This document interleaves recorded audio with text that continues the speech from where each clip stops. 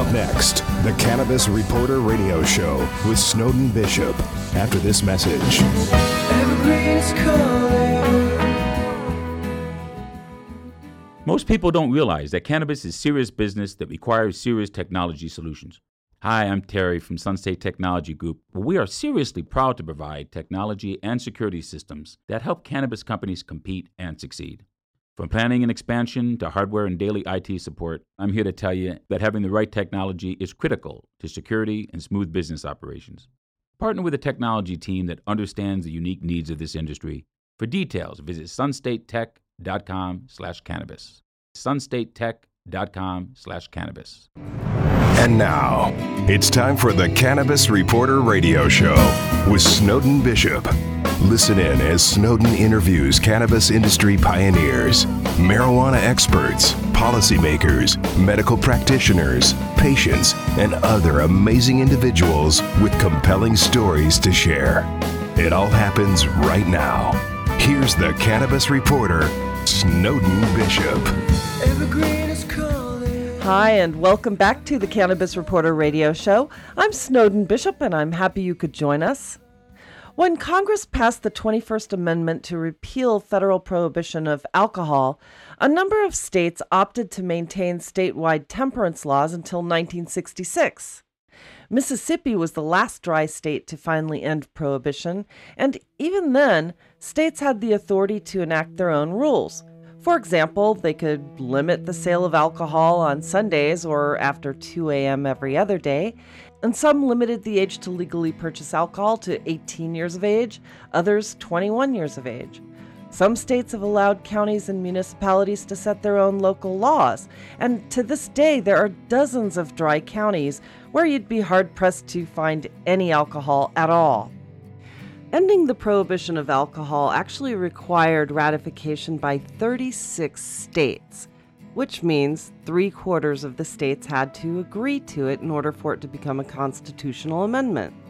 Today, we have 33 states, plus Washington, D.C., that have legalized cannabis for medical or adult use.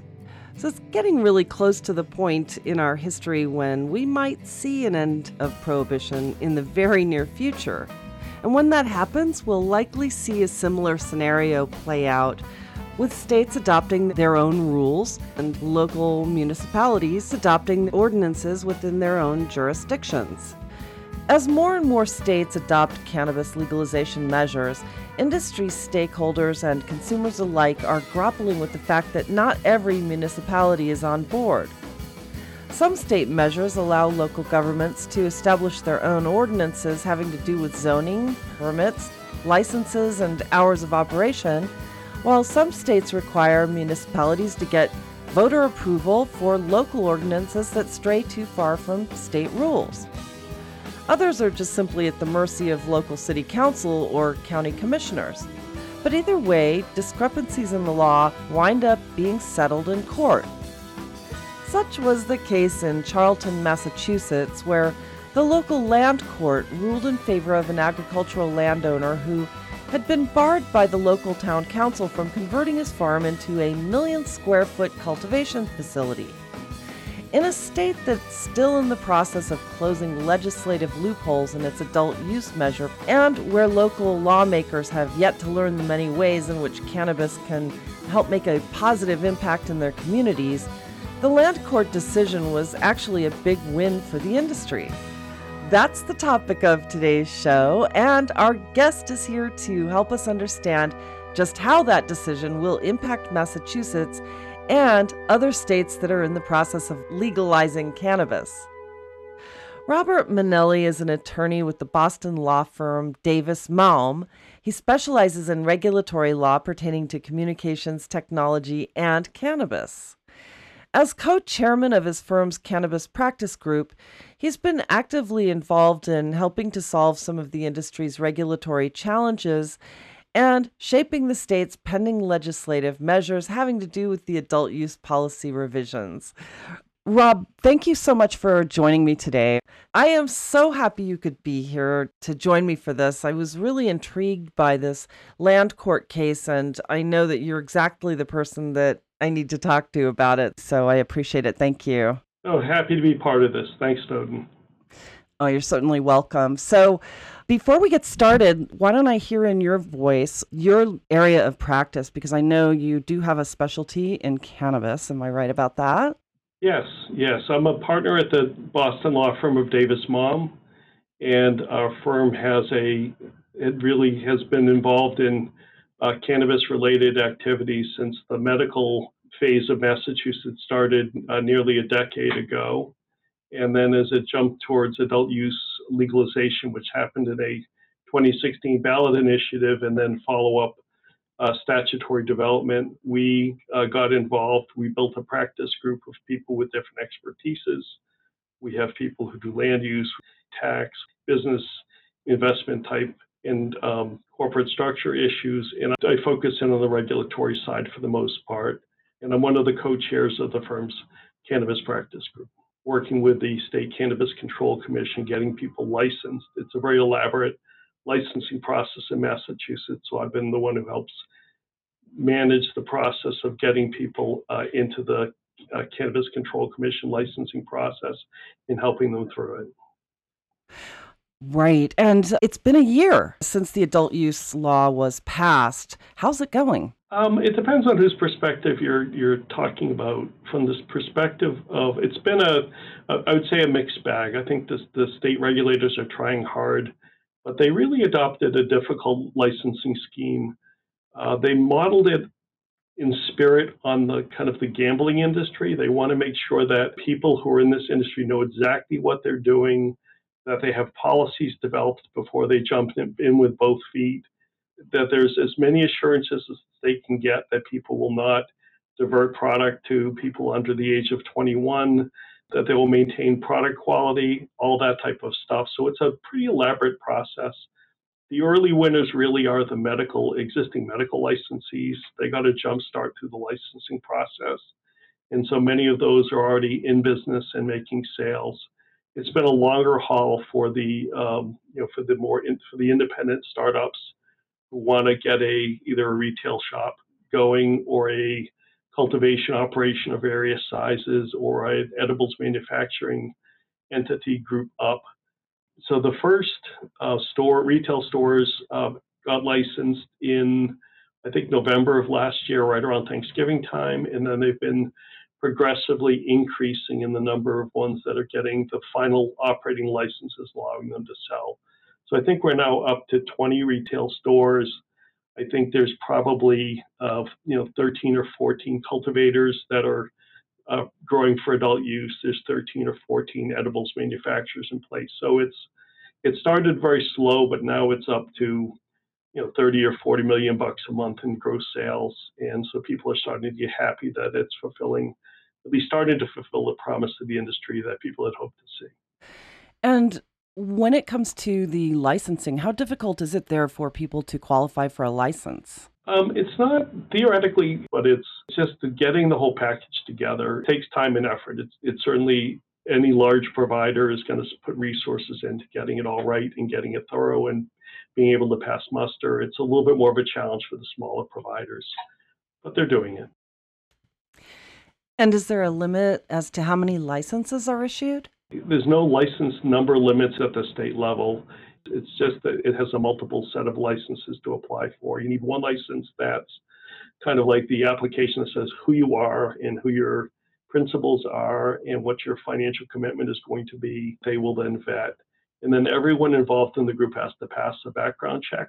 And then you have another application that's all your policies. And typically, depending on license type, it's somewhere between 15 to 20 policies you have to have in hand that are detailed summaries of what to do. And then you just have there's a separate one to pay, various fees.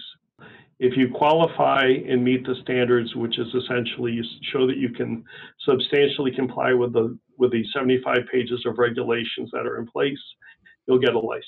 Well, that's good because there are some states that have like a limitation on how many licenses.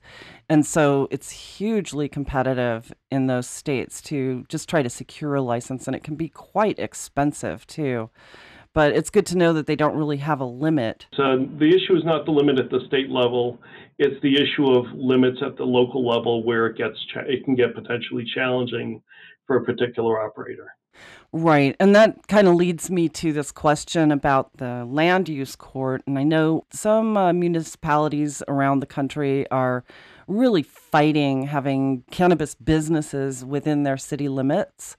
So tell me just an overview of what happened with that, because I know it was a huge win for the industry. Mm-hmm.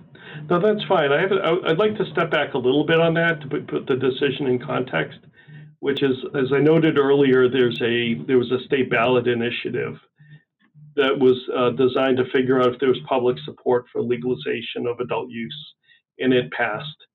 And then the legislature went ahead and codified a law that filled in some of the details, modified some of the terms of the ballot initiative, and was ready to charge forward. And one of the issues of that was, what is the ability of municipalities to say no to adult use? And under the state's medical licensing scheme, they could not say no. They could only potentially have zoning limitations of having a marijuana district. At the adult use level, they decided to come up with a different scheme for that. They said that towns could say yes or say no to cannabis, but they had to do it in particular ways. The big one being that if you were a town who said no to cannabis at the ballot initiative level, in other words, you didn't have a majority of supporters in your town, then the city council or the town board of selectmen or the town meeting or whatever the government form could have a vote to say no to cannabis, and that's it for adult use cannabis in your town. If you were a town we had a majority yes vote for cannabis, it isn't that easy. You'd have to go ahead and have an actual popular vote somehow, not very well defined, but they had to be able to have you had to put it to the town voters, and the town voters would have to I guess, approve the decision not to have cannabis in the town. That's the way they teed it up. So if you're a majority no town, then the town could handle it in its own way. If you're a majority yes town, then the town couldn't just do that. They had to put it to the voters. And then the question for the case you were talking about, which was the town of Charlton, is what is the standard for approving a no vote to cannabis?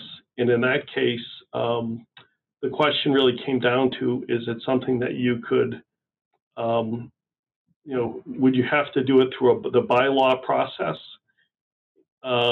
which is a municipal vehicle for regulating built activities in the town? And the thing is that the general principle of bylaw law is that you need a 2/3 vote to do anything.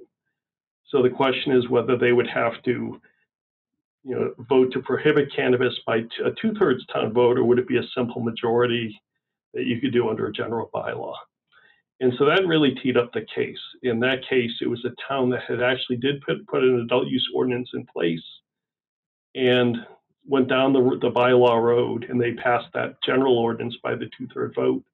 And then the question then became, they then had somebody put a general bylaw in place to prohibit cannabis in town, and they passed that. But that was the way that the proposal was going to be, that you would have to, by simple majority you would be able to pass a general bylaw that would prohibit cannabis in the town of Charleston. And that's where a particular operator who had a very large business, medical business in that town, and wanted to get in the adult use business, ended up filing suit in land court to be able to say, no, you can't do it. You have to do it. You can only set up that vote so it's a 2/3 or nothing on that. And that was the state of play with the case.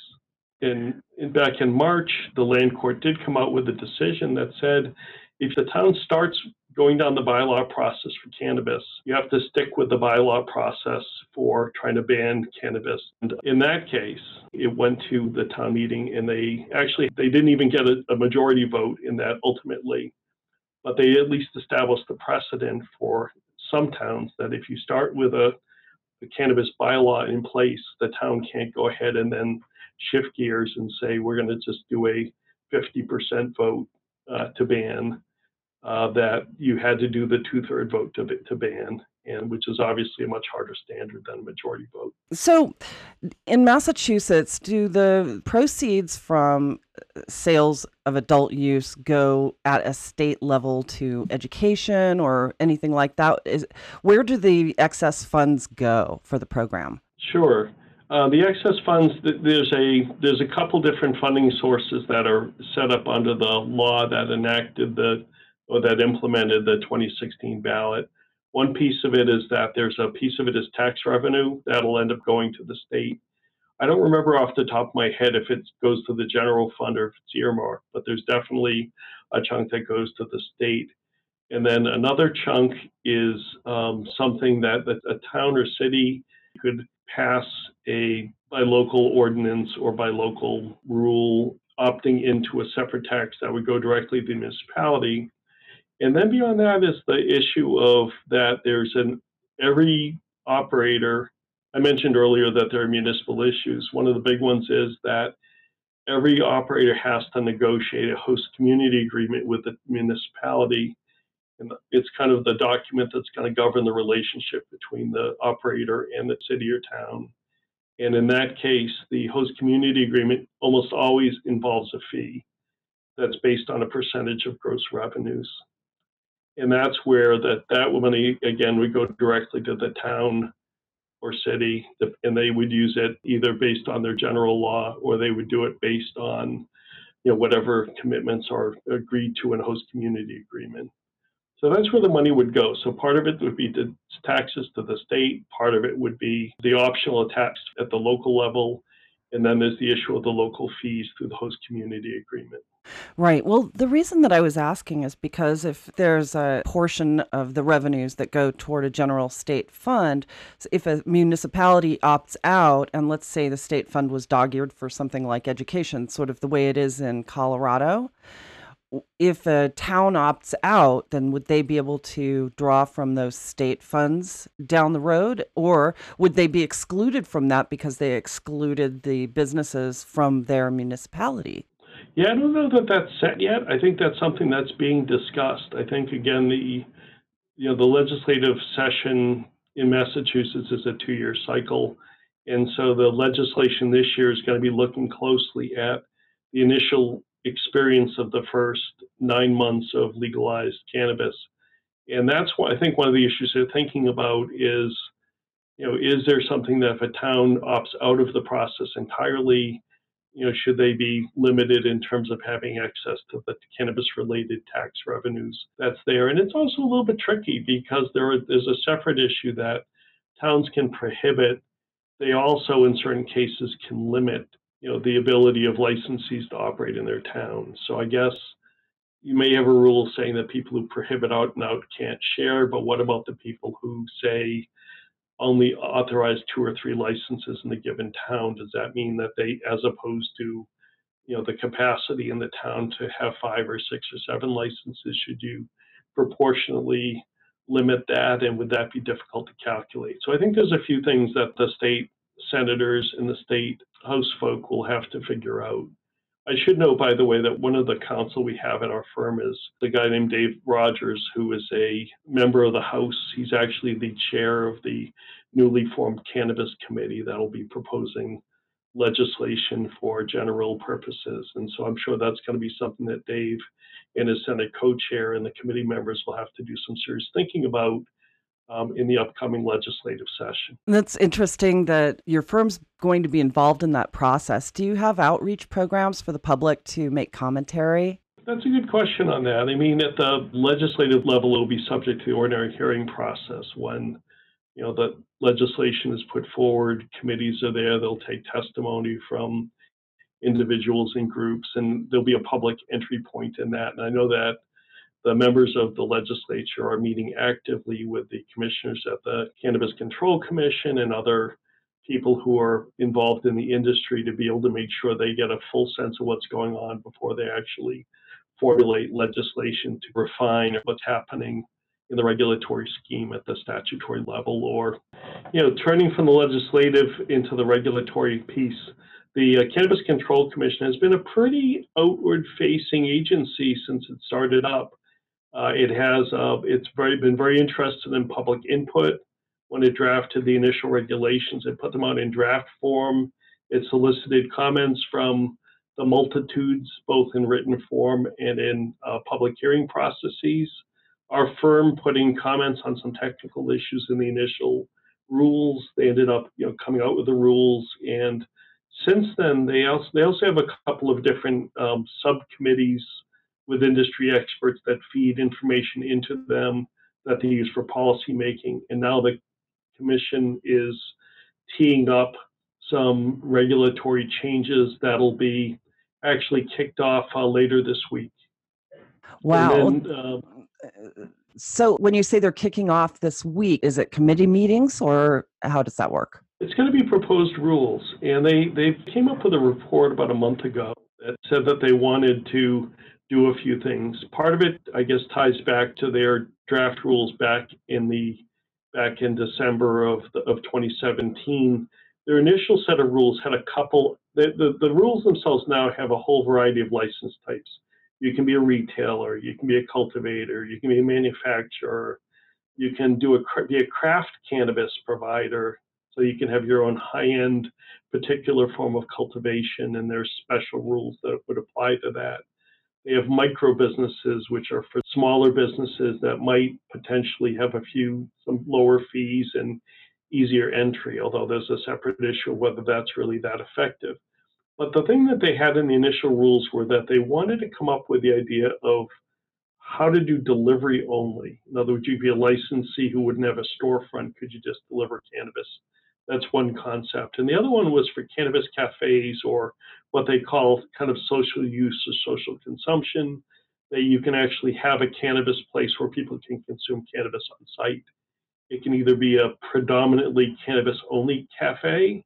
They held open the option of even having it co-located with other uses, like you have a yoga studio that would have a cannabis license, or a gaming place that would have the ability to serve cannabis to the gamers in there.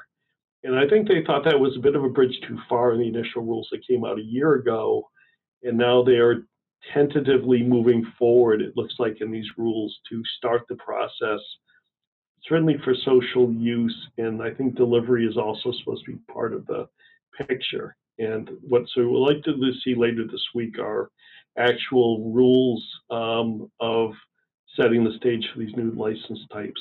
The social consumption piece is likely to start with a pilot program that they want to pick, say, 12 towns or cities that would have some limited ability to grant social use licenses under certain circumstances. So we're really looking to see the specifics of what they're going to go as they venture into this brave new world that runs into a whole bunch of issues, especially concerns over intoxicated patrons who would be driving home potentially and causing public health and safety issues. So that's really coming. That we really need to see exactly what they're going to propose. It should be interesting, but it's been an issue that has been really focused on by the commission. They really want to make it happen. One thing I'll say before I stop, and you can ask questions on it, is that it's one of the other parts of the Cannabis Commission's DNA, is that they really want to try to help communities who've been disadvantaged by the marijuana trade and the marijuana enforcement policy of the past. I know that's a particular interest of yours. I've heard some of your past podcasts on that. It's something that I know has been tried in different places. Massachusetts has, at least theoretically, a set of policies to foster community growth and beneficiaries of the cannabis revenues into these towns and communities that have been adversely affected by the cannabis trade. And anyway, what they're trying to do with this new licensing types is that they're likely to limit the licensees for a period of time, such as 2 years, to those who've been adversely affected by the cannabis policies of the past, or also people who are minorities or veterans or other disadvantaged groups. So they're likely to have it so that you have to have a majority of disadvantaged persons will be the ones who will be the license applicants for these new license types. That is actually very good to hear because there are some states that prohibit licenses going to anyone who's been convicted of a felony, which is really a shame because so many of the people who are probably the most knowledgeable about the plant are people who were convicted of possession of it early on. And then they're not able to actually contribute to or benefit from the industry. So I'm really happy to hear that. And is Massachusetts also going to be exonerating people who have been convicted of cannabis crimes? I'm not sure. I don't know that I've heard that that piece of it is going to be in play. I may have just missed it because it's the issue of the criminal justice implications of the change in marijuana policy is not something I've focused on. So it could happen, but I don't believe I've heard that in the state to date. And maybe again, that might be something that'll be looked at in the upcoming legislative session.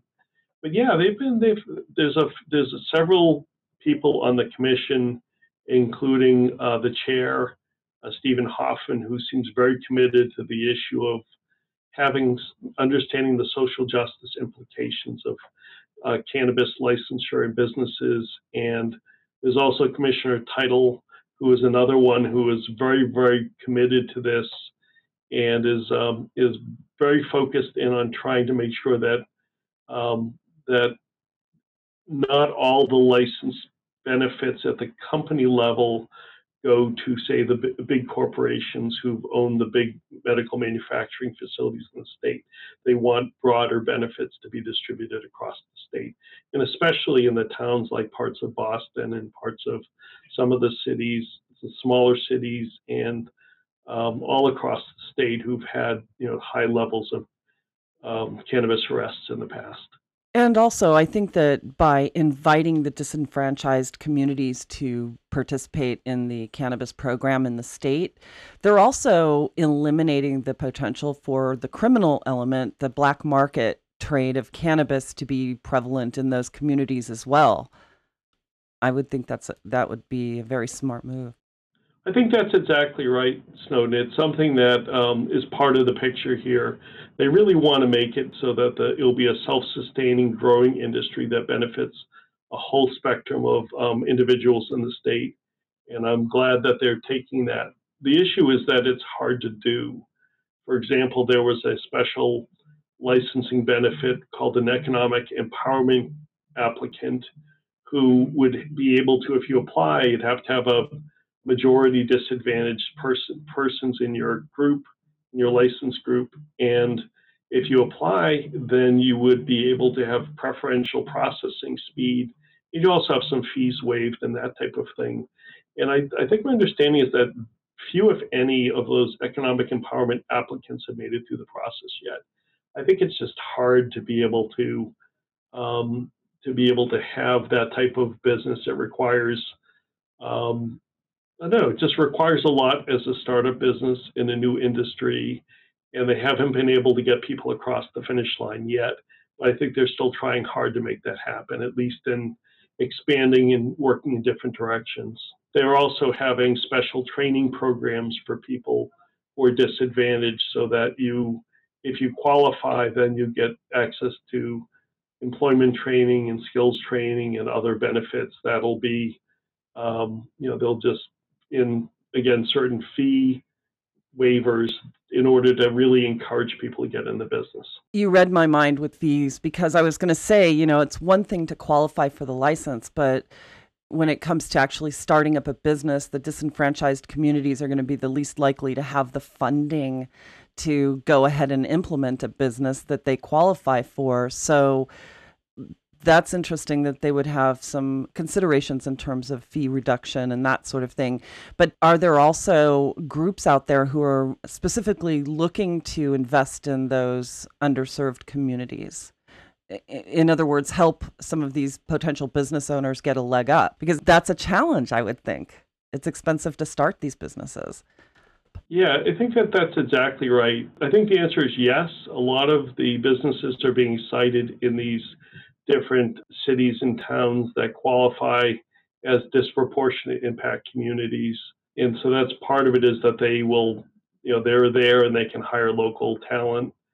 But the other part is that one of the policies that you have to have as part of the licensing scheme is you have to have a plan for how you're going to benefit areas of disproportionate impact. So I think many providers, when they will commit to giving a plus to people who live in these towns when they're making hiring decisions. Yeah, well, that's very good to hear. And then, also of the people in those communities that actually want to start the business, getting the funding. I'm wondering if there were any state programs to help them achieve the funding that they need to start these businesses. Yeah, I guess depending on your perspective, sadly or otherwise, that was one of the proposals that was floated earlier this year at the legislative level. Should there be like a loan bank that would be used to give subsidized or otherwise competitive rates to the startup businesses involving these disproportionate impact folk, and that measure did not succeed. So it was a very forward-looking piece of legislation that would accomplish exactly what you're looking for. So that direct benefit, sadly, did not make it. But yeah, I think that's what's happening is the market to some extent will help take care of it. I do think that there are at least some investments involving people from these communities. They'll take on some co-investors who can help them jumpstart their ability to get into the business. And I think that's actually happening. I think if we look at the individual license applicants, I think there are definitely some diversity in the pool of applicants, although frankly, it's still not great. I mean, I think the statistics that the Cannabis Control Commission put out as of, say, mid-June was, I think, 13% of the folks involved in the industry are some type of disadvantaged, whether it's women or minority or veterans or disabled or LGBT, which is another disadvantaged category as the state looks at it. But that still leaves 80+% to folks who don't meet those categories, or at least not reporting that they meet those categories. So I think that's something that the Cannabis Control Commission and probably the industry as a whole is looking to do better on. Well, I think that all aspects of business could do better on that. It's not even just the cannabis industry, but it's a problem across the board. But something else you mentioned too, which I'd love to delve into a bit, a lot of the state programs are very restrictive in terms of, where people can consume. And when you're talking about the cannabis consumption cafes, if you will, how will they handle transportation to and from these cafes? Because obviously people are going to be driving to these cafes. How are they going to police the driving intoxication factor?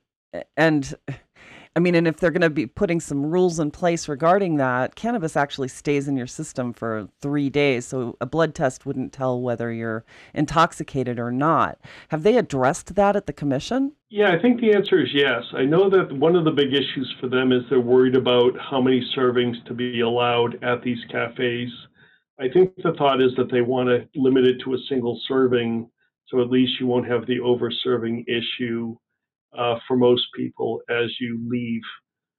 Again, that's something we'll have to see how the specific rules come out, and are they going to give more leeway on that in certain circumstances. But I think that's certainly one piece is the single serving idea on it. And the other one would just be they need to really encourage people to take cabs and Ubers and not drive back and forth. Otherwise, they're going to end up having the types of issues that'll put disfavor on the entire effort. So I think that's why they want to pilot it. They want to make sure that they can keep a close eye on the effort and make sure that the people involved are responsible, that the people who are consuming are responsible.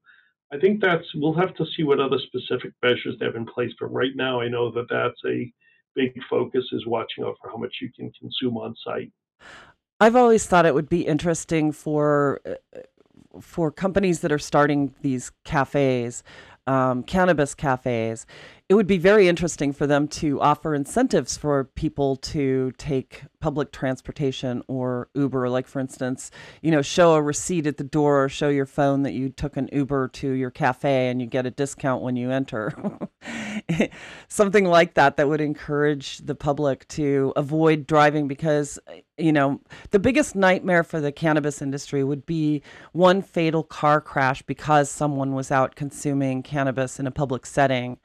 And, suddenly it'll just dampen this enthusiasm for passing adult use laws in other states.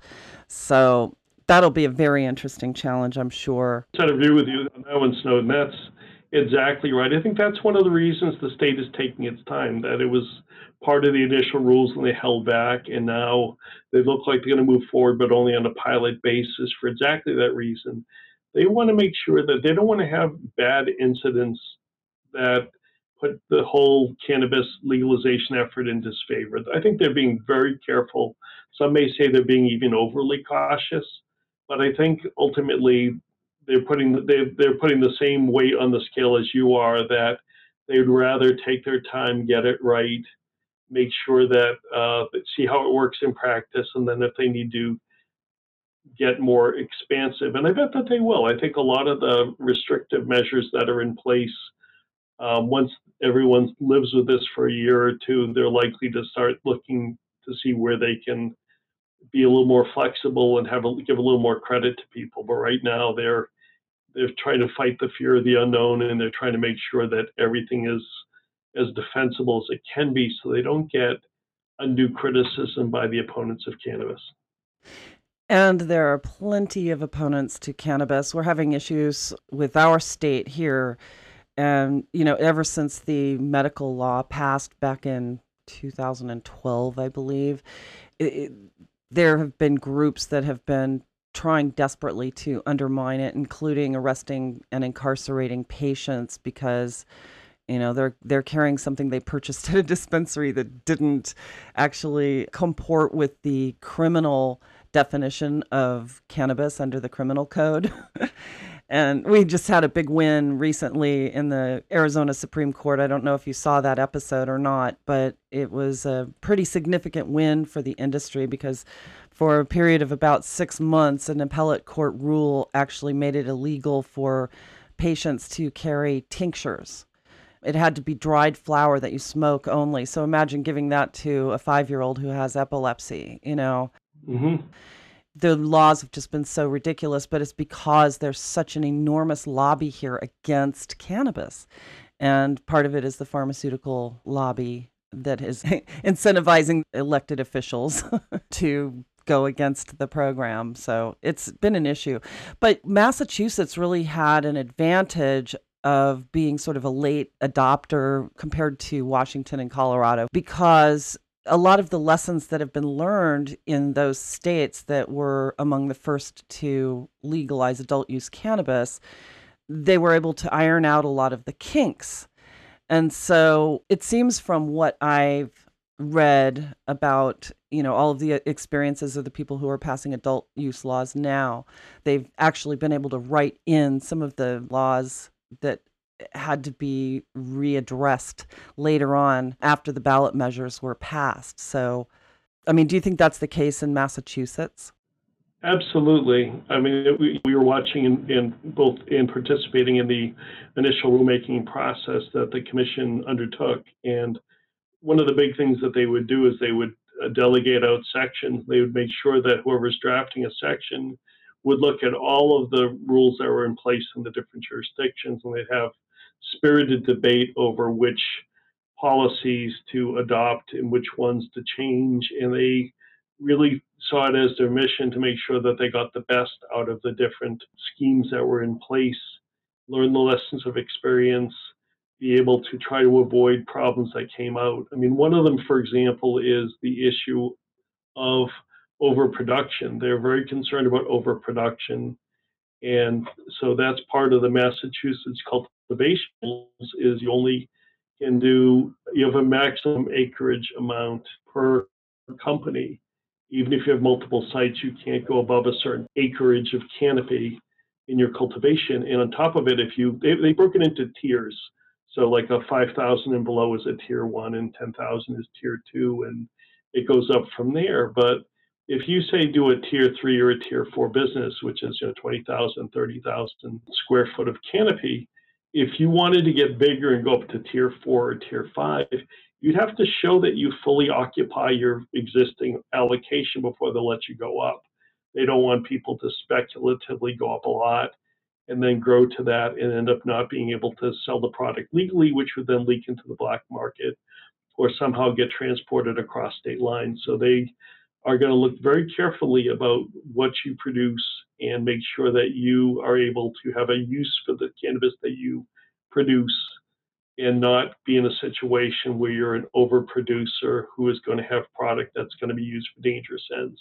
That's one of them specifically that they took that have been experienced in other states before that. And now, interestingly enough, I think that a lot of states are, and Canada as well, are experiencing shortages.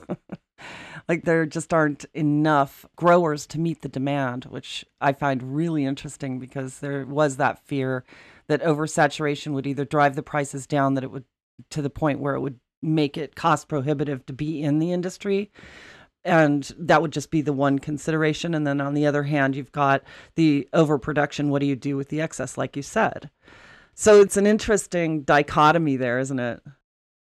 It is. And the thing is that that's another piece that Massachusetts folk tried to deal with is the issue of what do you do with your existing medical patients who've been benefiting from medical cannabis in the state for close to 10 years at this point, and they were one of the big vocal proponents at the adult use reg hearings to say, please we don't want to get into a situation where the newly licensed adult providers who are medical providers will just take all their medical cannabis, dump it on the adult use side, and you won't be able to access it very easily. It's something that the state required, if they're joint use providers, medical and adult use, they have to leave a certain percentage of their product to medical uses only. And that's something that a lot of us have been very curious about how that's going to work in practice, because is it going to be something where they'll be leaving stuff for medical use that won't be getting used and there'll be shortages on the adult use side? That's, again, we're still in the early days of this market, and they may have to be revisiting some of these policies exactly your way. Is it going to be overproduction? Will it be underproduction? And will there be an adverse impact on medical patients, or will they be fine under the current regime? And I think that's really where the commission is watching and trying to see if it has to do any course correction along the way. But they're at least thinking about these issues. They've seen them in other states. A lot of the people who show up at these types of proceedings at the state level at the commission are aware of these issues because they've lived through the experiences in other states as well. So I think it's, again, Massachusetts, as a relatively late adopter, has at least some benefit that it's trying to apply in the way it's managing its scheme. Well, I think that one state that they could look to for instruction on this would be California. When they passed their adult use law, it actually adversely affected the medical programs there and made it more expensive for patients to access what they needed. And there were new rules in place as well that increased the requirements for testing to the point where, even people who tested their product in labs regularly were forced to test at every phase as opposed to testing the end products. And it really started driving up the prices. And the people who were impacted the most were the patients. And it started to make it unaffordable for the smaller businesses to really compete in the market because the costs were as high as if they were a large producer. So those are interesting challenges. And I think that just about every state has to grapple with what happens to the medical programs when you introduce the adult use programs, and will producers be incentivized to produce medicine as opposed to just producing recreational marijuana. So that's a very interesting challenge you mentioned there. So I'm wondering, is there anything else that you think would be important for our listeners to know about what's happening in Massachusetts or what you're working on currently? I think there's a couple different ones. One is I want to circle back to where we started. A lot of the talk was at the municipal level. It is something that a bunch of towns and cities have said no to cannabis, flat out. I think the number is well over 100 out of, say, 300 something towns have said nothing. They've completely prohibited it and full stop, and that's the way it goes. And so a lot of the state, including some significant cities and towns, have said no. And the other part is that even with respect to the ones that are in the game still, a lot of them have limited license categories and license amounts, so that you have a town that there's a minimum that they can do. They can't go below, I think it's 20% of the number of liquor licenses in the town. So if you legalize and you have 10 liquor licenses, you have to allow at least two retail stores in the city or town. But that still means that there's a bunch of them where you've gotten into the situation of, okay, we're only going to have 3 retail licenses in the town. And then it turns into the situation you mentioned at the outset of people competing for a limited number of license, and have to spend money on the process. And there's a couple towns that have had that. They've essentially had beauty contest programs to say who's going to be the one picked for this town, and the towns don't have criteria. So from a provider standpoint, it's a very hard thing to do. You probably have to have your local town municipal legal expert to go in there and fight your battles inside city or town hall. So that's happening. And then the other part is just generally speaking is that there's only, the process costs are expensive. It's the licensing we've talked about is a big process that costs a lot of money. And the other part is that at the local municipal level, some of the towns have been and cities have been very difficult to deal with on the host community agreement side. There is a cap on how much they can charge for their fee for the host community agreement, but that's been honored in the breach at a bunch of towns. They've been using things to get away from that. For example, saying that they want a $25,000 application fee, or voluntary contributions to charities, or they'll flat out just charge a percentage that's above the maximum that's set in state law.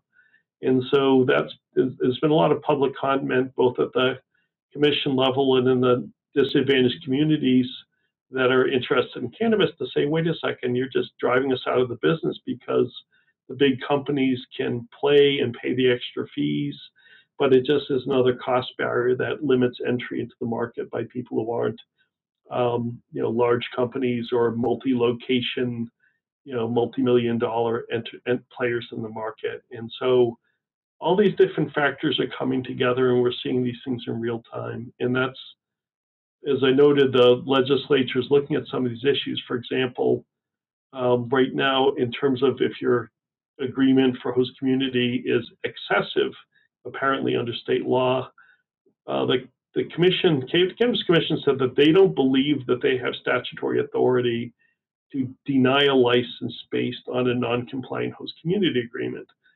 They can look at it. They can, they actually don't even ask for it during the process because they don't think they can do anything about it. That's something that there's a vocal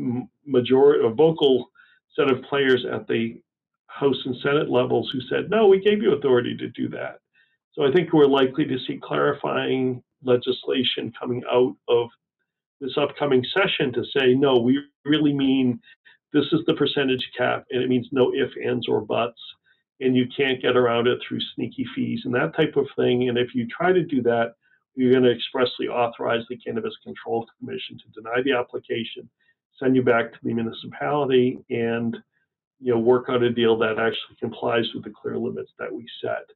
That's something that right now the marketplace isn't working on, that because you can't even apply to the Cannabis Control Commission without a host community agreement. And if the town says, we want you to sign this agreement that's not that reasonable, at least from the provider standpoint, there's no real recourse about it. They would just say, go to another town. So that's a big issue that is in terms of the barriers to the marketplace, barriers to the disadvantaged communities that are trying to get in the business. That's a flashpoint that the commission is looking for guidance and help out of the legislature so that they can be able to kind of enforce the rules of the road on that. In fact, one commissioner abstains from granting from a license vote for anyone where she thinks that the host community agreement, as far as she can determine, doesn't meet the applicable standards. But still, the license process is going forward and just waiting for legislative clarification. That's really quite interesting, and it will be very telling to see what happens in the legislative session. Is there a public hearing that will be in advance?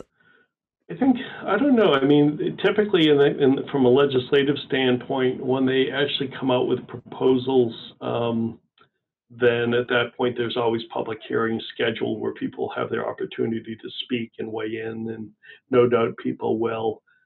I also am assuming that people know who the committee members are who are thinking about these things, or people know their local House member or Senate member, and to the extent that they can do so under lobbying laws, will talk to them and communicate with them about their priorities. So I assume as the big legislation comes, there'll be public hearing process.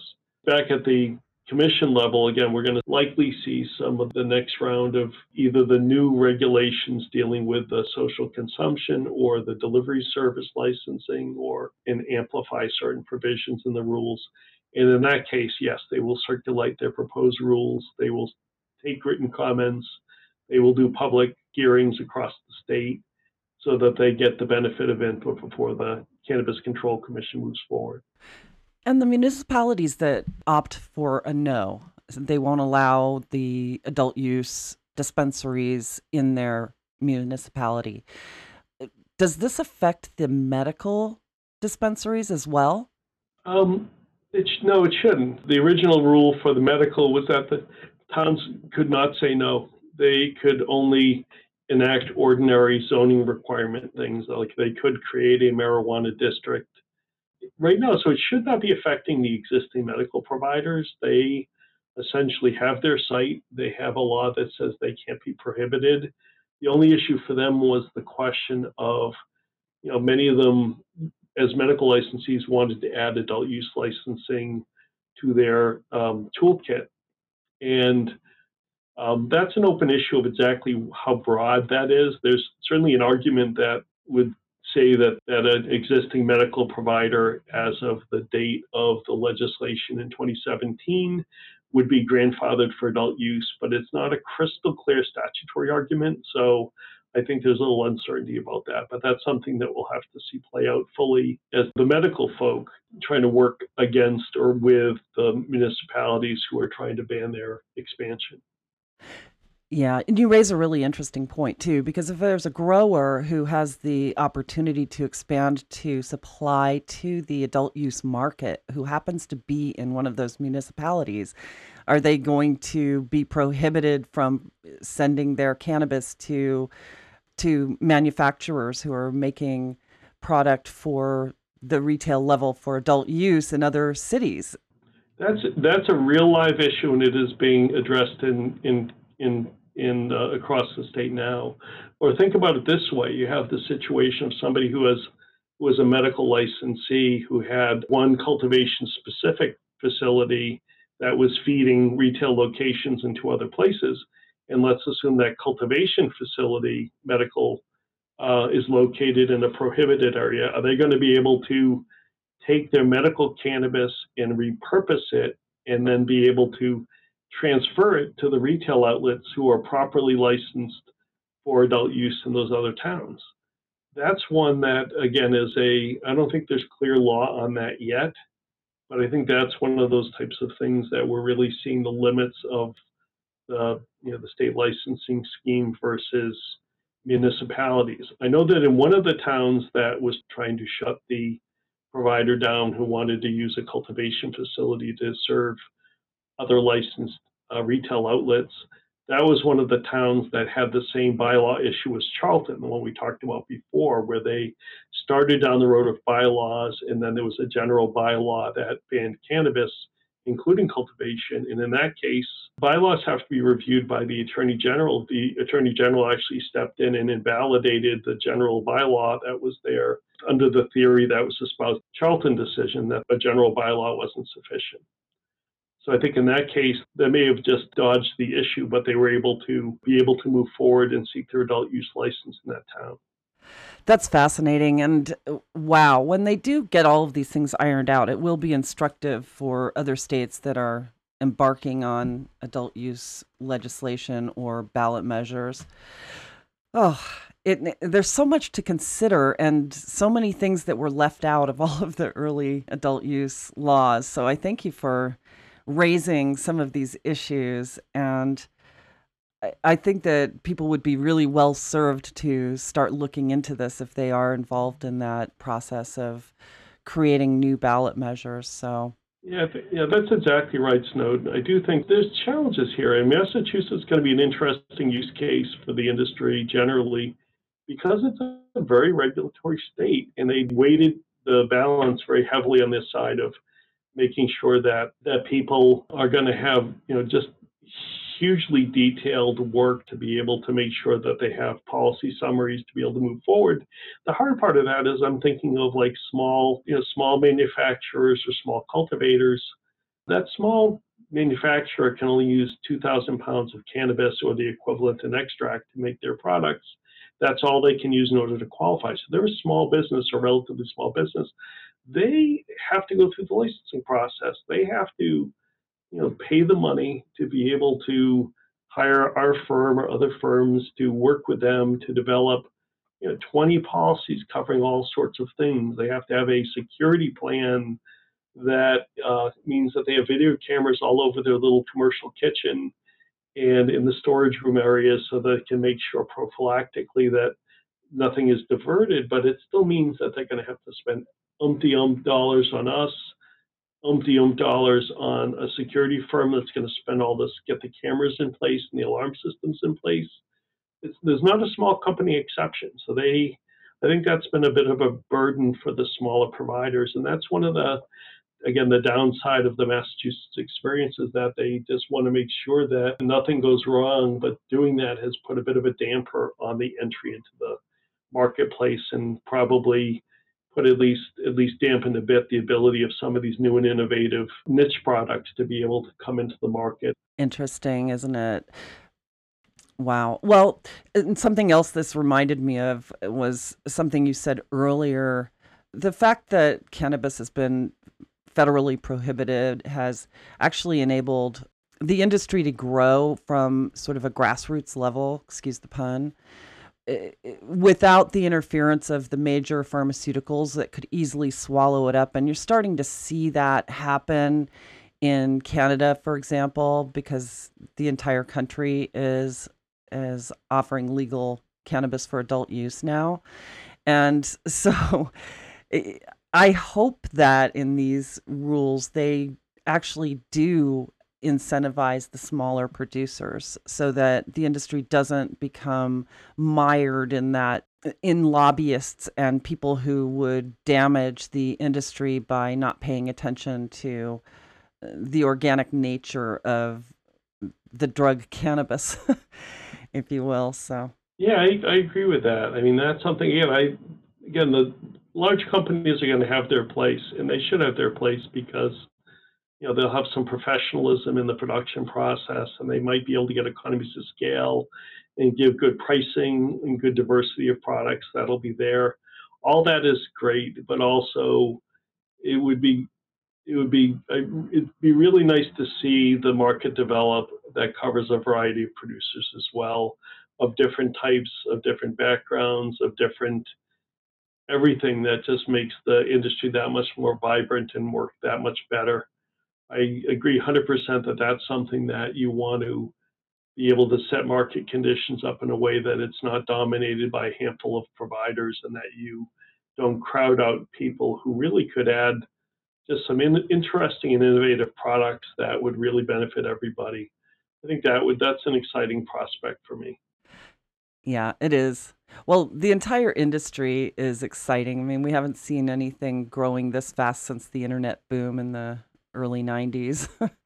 So, I think that's it. It's also the part of it is it's hard though. We've talked a little bit about it, but just the idea of that because of the scheduling of cannabis federally, banks are very hesitant to get into the business. So there are a couple banks in Massachusetts who are banking the industry, but not many, and a lot of them have to rely on other types of financing, such as charged debit cards or some other kind of more niche financial service providers. And again, or that they have to do their banking, but it's at high fees. It would be much better if they can get a federal resolution that allows for ordinary banking purposes, as opposed to right now where most banks are worried that their own regulators are going to say, hey, these stores are very cash intensive, there might be money laundering, and we may hold you responsible for not policing that. So they really don't want to go through a massive audit to be able to defend their cannabis practice. They'd rather sit it out. So it's the ones who are in charge higher fees, and again, that's another barrier to entry for the smaller players that they'll have to grapple with. And it would be great to be able to have clarity on that. so true, so true. Yeah, and I've covered this a lot too with the banking regulatory, and insurance is another one. It's been hard to get companies to really come on board. So it's exciting when you see it happening. And also in the securities industry too, there's so many fears around, trading in the cannabis industry as well. So yeah, it's all very interesting. Wow. Well, Rob, I'm getting a signal that it is time for us to start wrapping it up. Any last thoughts? I'm not sure. I think I've given you at least the thumbnail sketch of what's happening in Massachusetts, that it is it's an industry that's growing, and we are seeing, the stores opening, and there's more in the pipeline that'll open there. And it's getting up to start getting the numbers that at least they're heading the direction of the numbers that people were hoping to see when the people were making projections at the start of the industry. But it's kind of road to hoe. I mean, the commission still has to work through all the specific issues that they have to work through. The legislature will have to work through their issues they have to work through.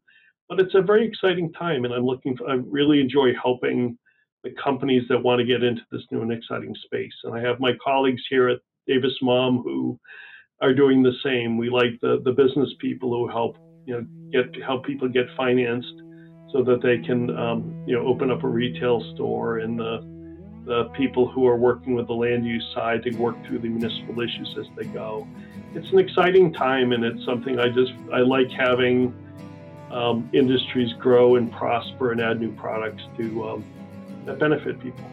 So I'm enjoying it, and I'm happy to be part of that, and happy to be part of your program. Well, thank you so much for that. I appreciate it. And I really appreciate you being on the show today. And this was really a great conversation. So I thank you. Okay. Thanks again. Happy to, if you want to follow up at some point, I'd be happy to do that too. I would love to. And in fact, I'd really appreciate your staying in touch with us about this. I'd really like to see what happens when the legislative session is over and we know what some of those new rules will be. I believe that what happens in Massachusetts will help to inform what happens around the rest of the country as these states open up their policies to allow for adult use cannabis, and also eventually when it's federally regulated, which I anticipate will happen within the next couple of years. So, but thank you. Okay, you're welcome, Snowden. So once again, it is time to bring yet another show to a close. I would personally like to thank my guest, Rob Manelli, for sharing his insights and knowledge with us today. If you'd like to learn more about the work that he's doing, please visit us online at thecannabisreporter.com. Click podcast to find today's episode, and there you will find his bio along with information and a link to his website. We have so many people to thank. First, I'd like to express our gratitude for our radio sponsors, Canosphere Biotech, and Sunstate Technology Group. We certainly couldn't be doing this without you. I'd also like to thank our theme composer, Erica Dahl, and the team here at the Cannabis Reporter Radio Show for always making us shine. And it goes without saying just how much we appreciate our programming directors at XRQK Radio Network and Society Bites Radio for distributing our show. And last but not least, thanks to all of you for listening. I'm Snowden Bishop, inviting you to join me again next week, same time, same place, for another episode of the Cannabis Reporter Radio Show. Until we meet again, be safe, stay informed, share what you've learned, and make it a great day. Evergreen is calling. Evergreen is calling. Evergreen is calling.